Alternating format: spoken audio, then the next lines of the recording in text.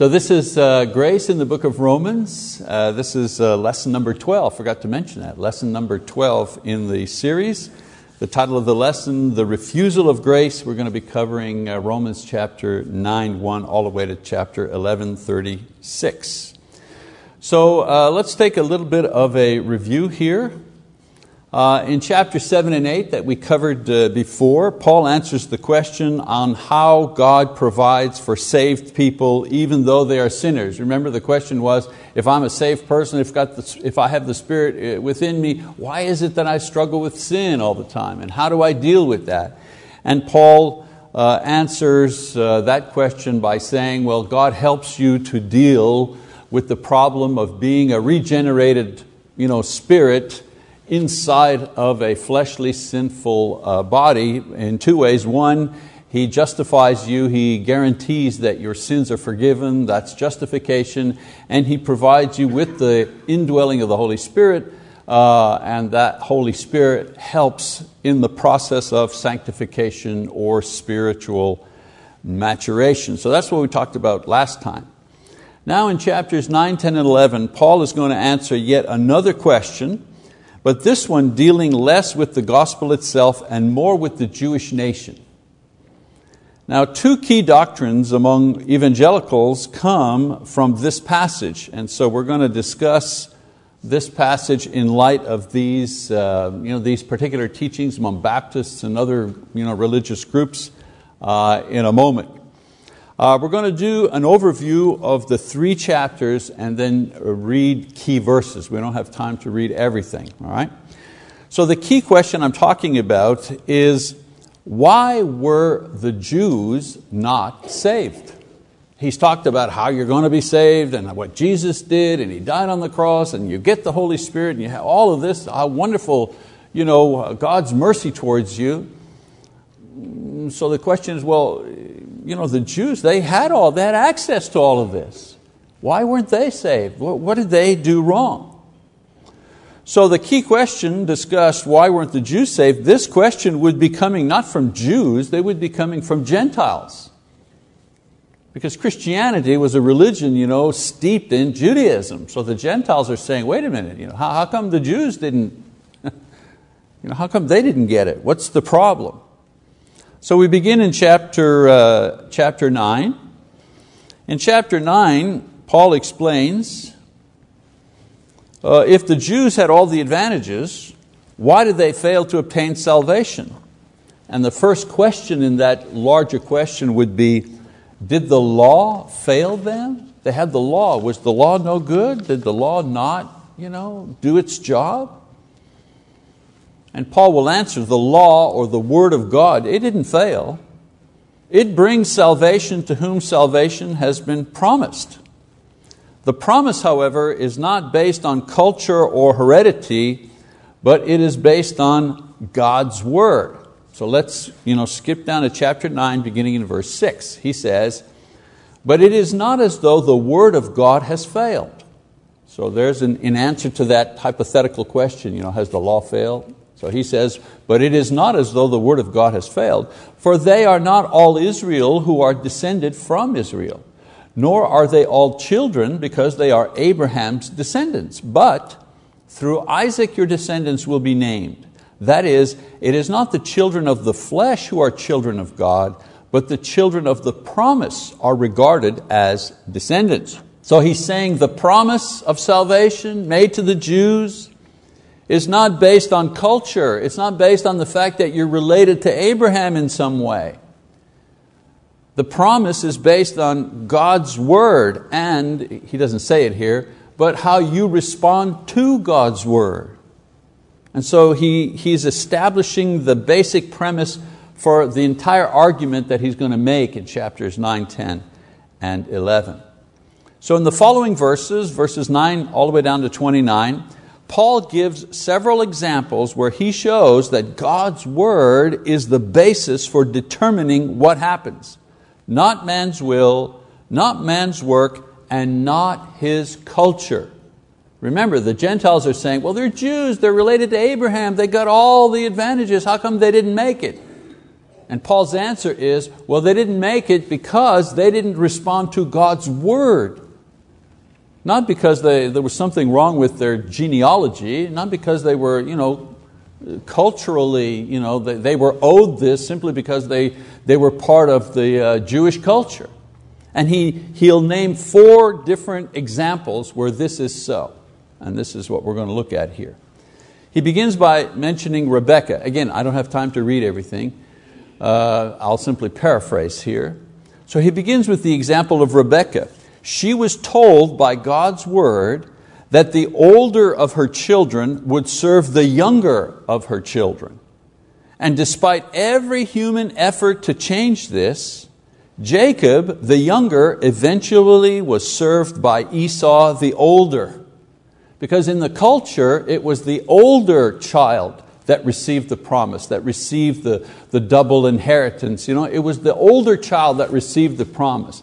But God's word said to Rebekah, in your case, that's not what's going to happen. In your case, the younger is the one that's going to receive the promise. And we know the story, how they tried to get Esau to get everything. Isaac was trying to give the promise to Esau. He did everything in his power to give the promise to Esau. And what happened in the end? Jacob received the promise. So it's not culture or birth order that determines what happens, but God's word and God's promise. That's what determines what happens. He gives another example of Moses in verses 14 and 15. God told Moses that the fact that he saw God was because God decided to do it. Not because Moses asked. Moses asked God, can I see your face? And God said, well, I'll let you see me passing by. Moses didn't get to see God because of the fact that he was a leader of the Jewish people, because of the fact that he did many great things through the power of God. That's not the reason why he got to see God. He got to see God because God permitted it. Another example, the Pharaoh, kind of a negative example here in verses 16 and 17. God clarified by His word why this particular king had ascended to such power. Why did Pharaoh become such a great king? How is it that this particular man became so powerful in his era? Was it because of his intelligence? Was it because of his military prowess? Well, what's the reason? Well, God gives the answer, or Paul gives the answer. And the answer is, so that by his defeat, the greatness of God could be revealed to all the world throughout history. If the Pharaoh was some kind of puny, you know what I'm saying, just a lackey, weak-willed, king of some third-rate nation, the fact that the Israelites were released, would not have been a great witness for God. But Paul says, God allowed this particular king to rise to world dominance for a reason. And that reason was when the time came to release the children of Israel, and it became a test of wills between this king and God, God demonstrated how powerful He was in sending the plagues and then destroying the army and so on and so forth. And then another example, he talks about the saved, the people who are saved by Christ. By the word of God, through the prophets, they were told that they would be called to receive God's promise. This example of how God's word is sure and never fails, its intended purpose acts as a bridge towards the final verses in which he makes his point about the Jews and why they failed to receive the promise. So in chapter 9, verses 30 to 33, Paul will say, God's word, the law, did not fail the Jews concerning salvation. He's just shown that the word never fails anyone concerning anything. When God says this is going to happen, it happens. And He's given examples, right? When He said to Rebekah, the younger will serve the older, it happened.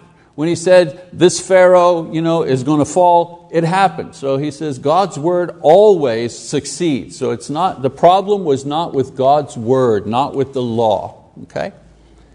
He said it was the Jews themselves who failed the word, and by doing so, they missed the promise.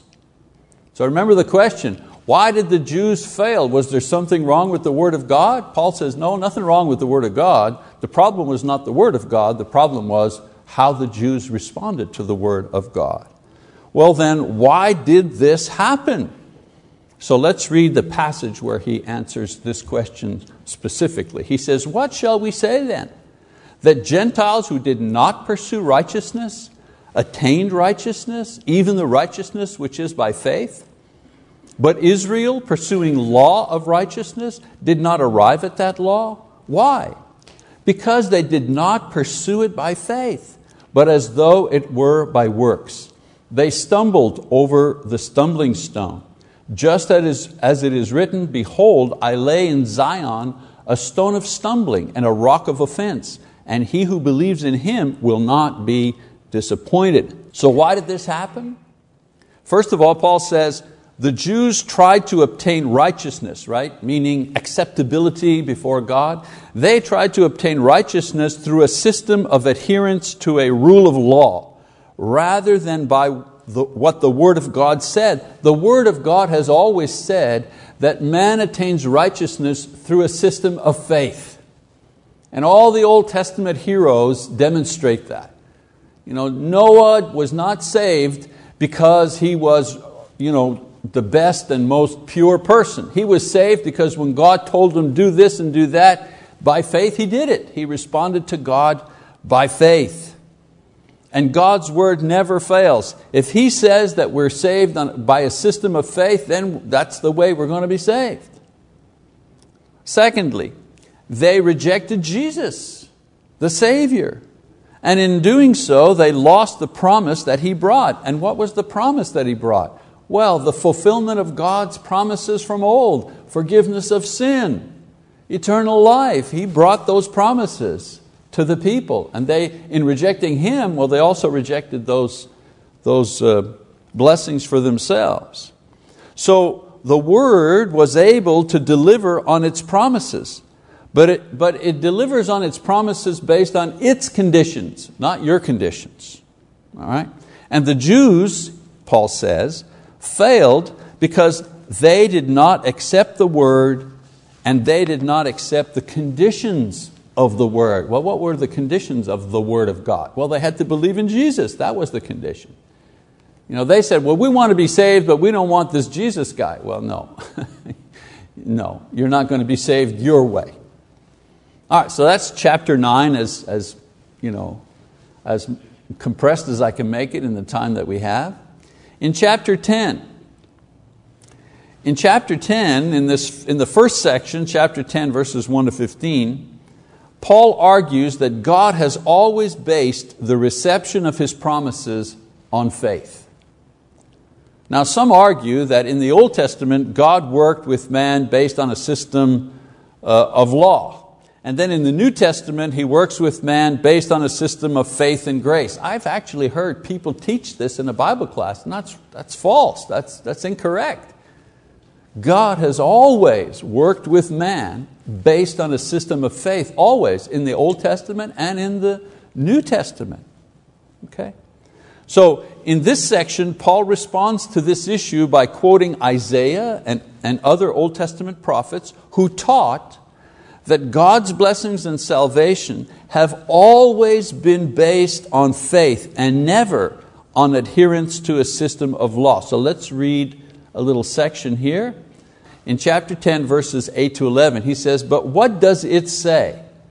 The word is near you, in your mouth and in your heart. That is, the word of faith which we are preaching, that if you confess with your mouth Jesus as Lord and believe in your heart that God has raised Him from the dead, you will be saved. For with the heart a person believes, resulting in righteousness, and with the mouth he confesses, resulting in salvation. For the Scripture says, whoever believes in Him will not be disappointed. Does that passage of Scripture sound familiar to you? Isn't this the passage of Scripture that you most often hear quoted by our evangelical friends when they're having a meeting or on TV or something like that. When it comes to the moment of calling people to respond to the preaching. And that's because many evangelicals see these verses as the expression of faith that one must make in order to be saved. In other words, you have faith. Faith is believing as true what God has said. That's faith. The expression of faith, however, changes from time to time. For example, Noah's expression of faith was what? Well, he built the ark. Right? Moses, his expression of faith was what? Well, he went back to Egypt and he faced the Pharaoh. All throughout the Old Testament, there's always been an expression of faith that God required of individuals. So, our evangelical friends believe that this passage here contains the expression of faith that individuals must make or have to do in order to be saved. And that is that they believe in their hearts and they confess with their mouth that Jesus is the Son of God. So that's their expression of faith, a mental assent and an open acknowledgement. But the correct expression of our faith in response to the gospel is not described here in chapter 10. It's described back in Romans chapter 6. This is where Paul is talking about how we respond to the gospel. How? All those who have been baptized, into Christ have died with Christ, right? And they raise up with Christ to the newness of life. Okay? In chapter 10, he's talking about law and faith. So, again, for most evangelicals, Protestants, the answer to the question, how shall I respond to the gospel? The answer they find is here in chapter 10. Well, I just say, I believe. And acknowledge that Jesus is my Savior. Well, here's what chapter 10 really is doing. In Romans chapter 10, Paul is quoting Old Testament prophets in order to demonstrate that salvation by a system of faith was always what the Word taught. It was nothing new with him. He was not introducing some new kind of doctrine. Okay? In the Old Testament, that faith was first expressed by circumcision. If you want to go back, what's that first expression of faith? Well, Abraham. He believed God. God said, all right, you're going to circumcise your family, the sons. And he did so. If you weren't circumcised, you were not part of the people of God. Good example of that, even Moses was threatened with death for not circumcising his own sons. We read about that in Exodus 5, 24, 25, and 6. In the New Testament, we are still saved by faith. It's always been by faith. But we express that faith in a different way. We don't. Circumcision is not the expression of faith that we have. We don't build a boat like Noah did. We don't do that. What is it that we do? Well, throughout the entire New Testament, we read that when someone believes that Jesus is the Son of God, the expression of faith called upon is to repent of sin and be immersed in water, to be baptized. That's the expression of faith. How do we know that? Well, go all the way back to Acts chapter 2, where Peter stands on the day of Pentecost and he preaches the very first full gospel message. And in answer to the question of the crowd says, well, men and brethren, what are we going to do? We've crucified our own Savior. What shall we do? And what does Peter answer? Repent, every one of you, and be baptized in the name of Jesus Christ for the forgiveness of your sins, and you shall receive the gift of the Holy Spirit. That's the proper expression, the biblical expression of faith. All right, so what about chapter 10? What's this all about? Well, the point of the passage is that as it has always been, the Word guarantees that all who call upon God in faith will be saved. And in Romans chapter 6, Paul explains that the proper expression of faith, as Peter does in Acts 2, is to repent and be baptized. Now in chapter 10, verses 16 to 21, Paul makes the point that in the Old Testament, the people heard the word first through the prophets, then they heard it through Christ, and then they heard it through the apostles. But this word always promised salvation by faith. The problem was the people didn't always respond to it by faith. So by the way, just for your own edification, remember these two, learn to differentiate these two. In Romans 6, it's the expression of faith. How do we express our faith in the process of salvation? In Romans chapter 10, Paul is talking about the system. What system does God use in order to save people? And the answer to that is, well, it's a system of salvation through a system of faith. He's kind of comparing salvation by law or salvation by faith. And in chapter 10 he's saying, no, it's always been salvation by faith. Okay?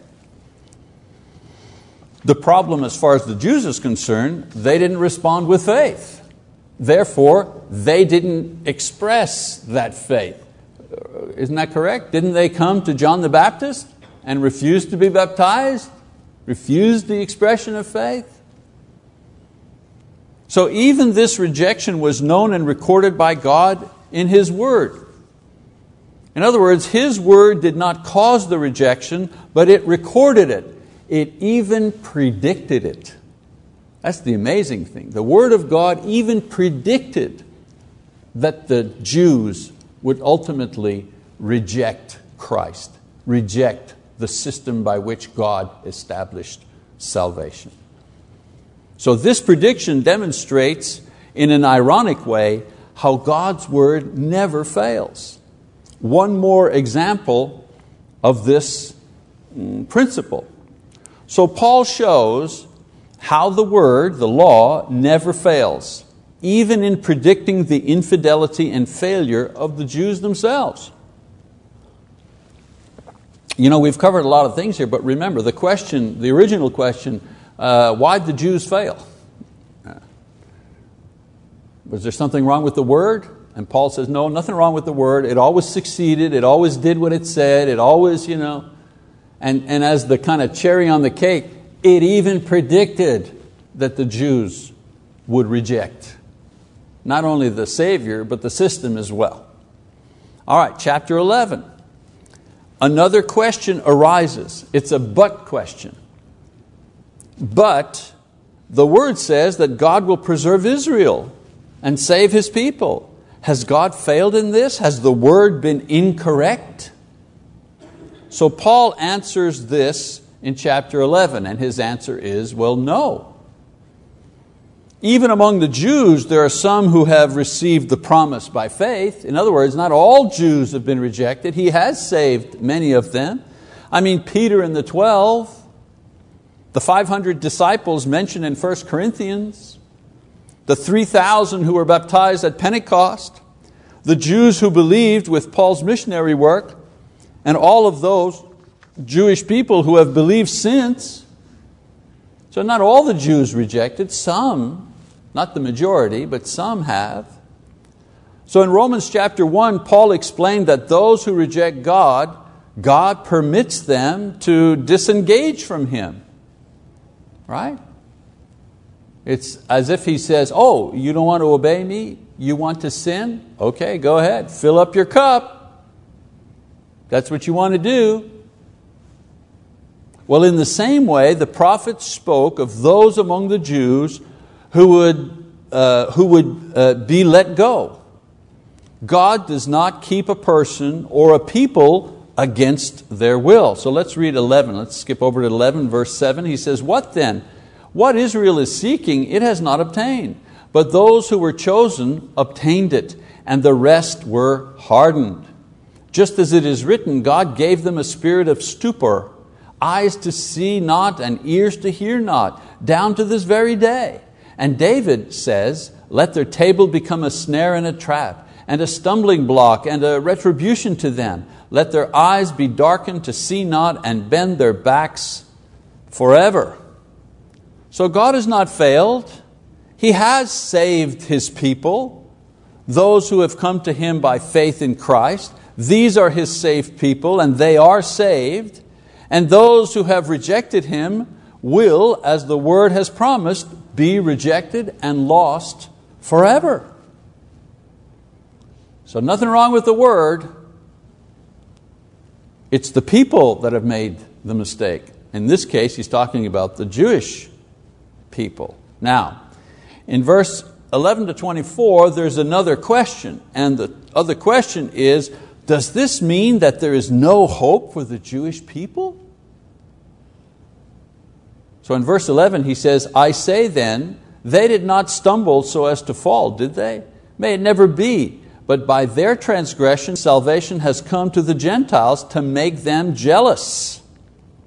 So Paul responds to that question, that God uses their failure not to annihilate them, but to bring others to salvation and to motivate them, the Jews, to believe. So when the Jews themselves respond, it glorifies God because the promise goes full circle. Promise to the Jews, they reject it. It goes to the Gentiles, they accept it, and because of their acceptance, whoops, some of the Jews accept it as well. Full circle. He also uses this section to warn the Gentiles who accepted the gospel not to use this as a reason to boast or to despise the Jews. So in verses 20 and 21 he says, quite right, they were broken off for their unbelief, meaning the Jews. But you stand by your faith, do not be conceited, but fear. For if God did not spare the natural branches, those are the Jews, He will not spare you either, the Gentiles. They were grafted in, so to speak. Okay? So there's a warning there. In chapter 11, 25 to 32, he reveals a prophecy. Let's look at that.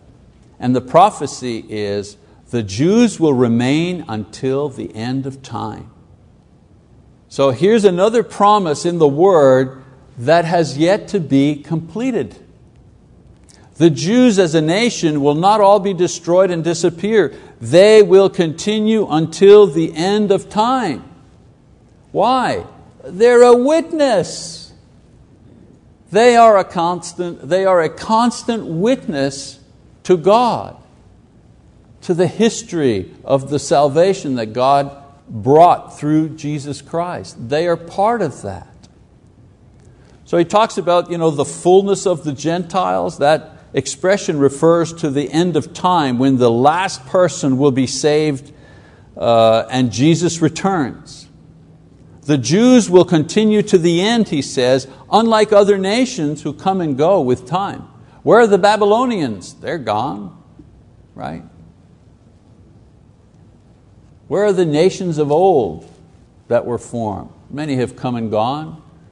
I mean, you ever take out a map of 100 years ago and look at that map, especially of Europe and that? I mean, half the countries have different names, different borders, nations come and go. But 2,000 years ago, Paul, through the power of the Holy Spirit, says concerning the Jewish nation, they stay till the end.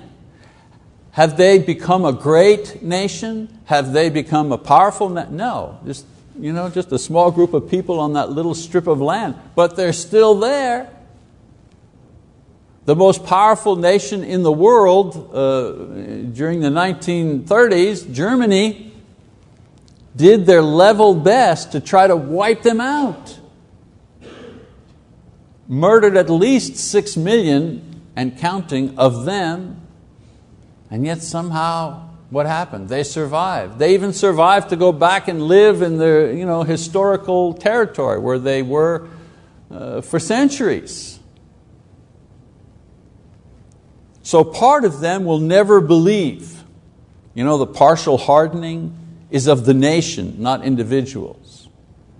This comes from their own disbelief from generation to generation to this very day. But in every generation, some of them will believe. thus fulfilling God's word about them, that He would save them. So let's just read that. He says, "For I do not want you, brethren, to be uninformed of this mystery, so that you will not be wise in your own estimation, that a partial hardening has happened to Israel," the ones who don't believe, from generation to generation, "until the fullness of the Gentiles comes in." That's the end of the world. Okay, verse 26. It says, "And so all Israel will be saved, just as it is written, the deliverer will come from Zion, He will remove ungodliness from Jacob. This is my covenant with them when I take away their sins." All Israel is not the cultural Israel, it is the spiritual Israel that receives Jesus Christ. That's the spiritual Israel. All the ones who come to Christ in the same way you came to Christ. You know, some of you have different cultural backgrounds, Irish, Scottish, English, German, Italian, we all have different cultural backgrounds. And yet we've all come to Christ in exactly the same way. Paul is saying the Jews, their cultural and historical background different than ours, but in every generation some of them come to Christ in the same way we have come to Christ. Now, many people use this particular passage to maintain a doctrine that says that all the Jews in the world will be saved eventually. This idea is contained in premillennialist theory, usually espoused by evangelicals. But this belief violates every other scripture about salvation and how it's attained. It's interesting note is that this incorrect view, that all the Jews will eventually be saved, helped form a lot of American foreign policy towards Israel in the 70s, because the thought was a friend of Israel is a friend of God. Because at that time, Jimmy Carter's administration, many in that administration ascribed to this premillennial idea. They were Baptists, they were evangelicals, and as politicians, a lot of their religious thinking creeped into their formulation of policy, especially towards Israel. But Paul says that God's word has not failed even the Jews. They were chosen and they were beloved and they were blessed, just like the word promised. They were the very first to receive the promise. Jesus was a Jew. And those who received it by faith were saved. So not all the Jews were saved, but some were. We read about it in Acts 2, 3,000, mostly Jews or converts to Judaism, became Christians. Paul also warns the Gentiles to be careful about their attitudes towards the Jews, since it was Gentile unbelief that caused God to create a Jewish race through Abraham. It was Jewish unbelief that helped spread the gospel to the Gentiles. And it is through Gentile belief that the gospel is being spread back to the Jews. There is a church of Christ in Jerusalem. I've met with that church. So Christ's word is being spread by Gentiles, not Jews. There's the irony of it. But God maintains the Jewish people as a witness throughout history. So in this way, both Jew and Gentile see their need for each other, and God uses both to save the other. In chapter 11, verses 33 to 36, Paul says, "Oh, the depth of the riches, both of the wisdom and knowledge of God. How unsearchable are His judgments and unfathomable His ways. For who has known the mind of the Lord, or who became His counselor? Or who has first given to Him that it might be paid back to Him again? For from Him and through Him and to Him are all things. To Him be the glory forever. Amen." A doxology of praise, spontaneous praise, that's what a doxology is. Peter gives a doxology for the way that God has woven all of these things together to accomplish His purpose. So let's summarize what we've talked about this morning. The question originally was, Why did the Jews fail to obtain salvation and grace? Did the law or the word fail them? And the answer to that question is, Paul demonstrates that God's word has never failed, and he gives many examples of God saying something is going to happen and it happens. Secondly, he explains that the Jews failed to receive the promise because they tried to obtain it by works and not by faith. Thirdly, Paul shows that God's word has always taught that faith is the basis by which man receives God's promises, both in the Old Testament and in the New Testament. Number 4, he also shows that the Jews never responded properly to the word, and this fact was actually predicted by the word. That's how sure the word is. And number 5, the Jewish nation, he explains rather that even though the Jews in general failed to receive the promise, God's word did not fail because it said that the Jews would continue until the end of time, and they will, although they continue mostly with disbelief. And also that He will save a remnant. And the fulfillment of that is that in every generation some Jews believe and are saved, thus fulfilling His word on this particular topic. So the refusal of grace for the Jews leads to destruction. But, Paul explains, in every age, those who accept His grace, God freely gives them salvation. Okay, that was a lot of material, 3 chapters, complicated chapters actually, and just one lesson. Hope we were able to follow along. And I hope that I've given you some insight as to why others believe what they do believe concerning salvation. And you have an intelligent response to that strictly from the Word. So when somebody gives you Romans 10 as the way to express faith, you just flip that over and bring them to Romans 6 and show them this is the proper expression of faith, and then go back to Acts chapter 2 to confirm Romans 6. Always answer Bible questions with the Bible. That's the best way to debate, the best way to have a conversation about that. Okay, that's the end of our lesson. One more to go, one last lesson, and we're going to finish up next time. Thank you very much.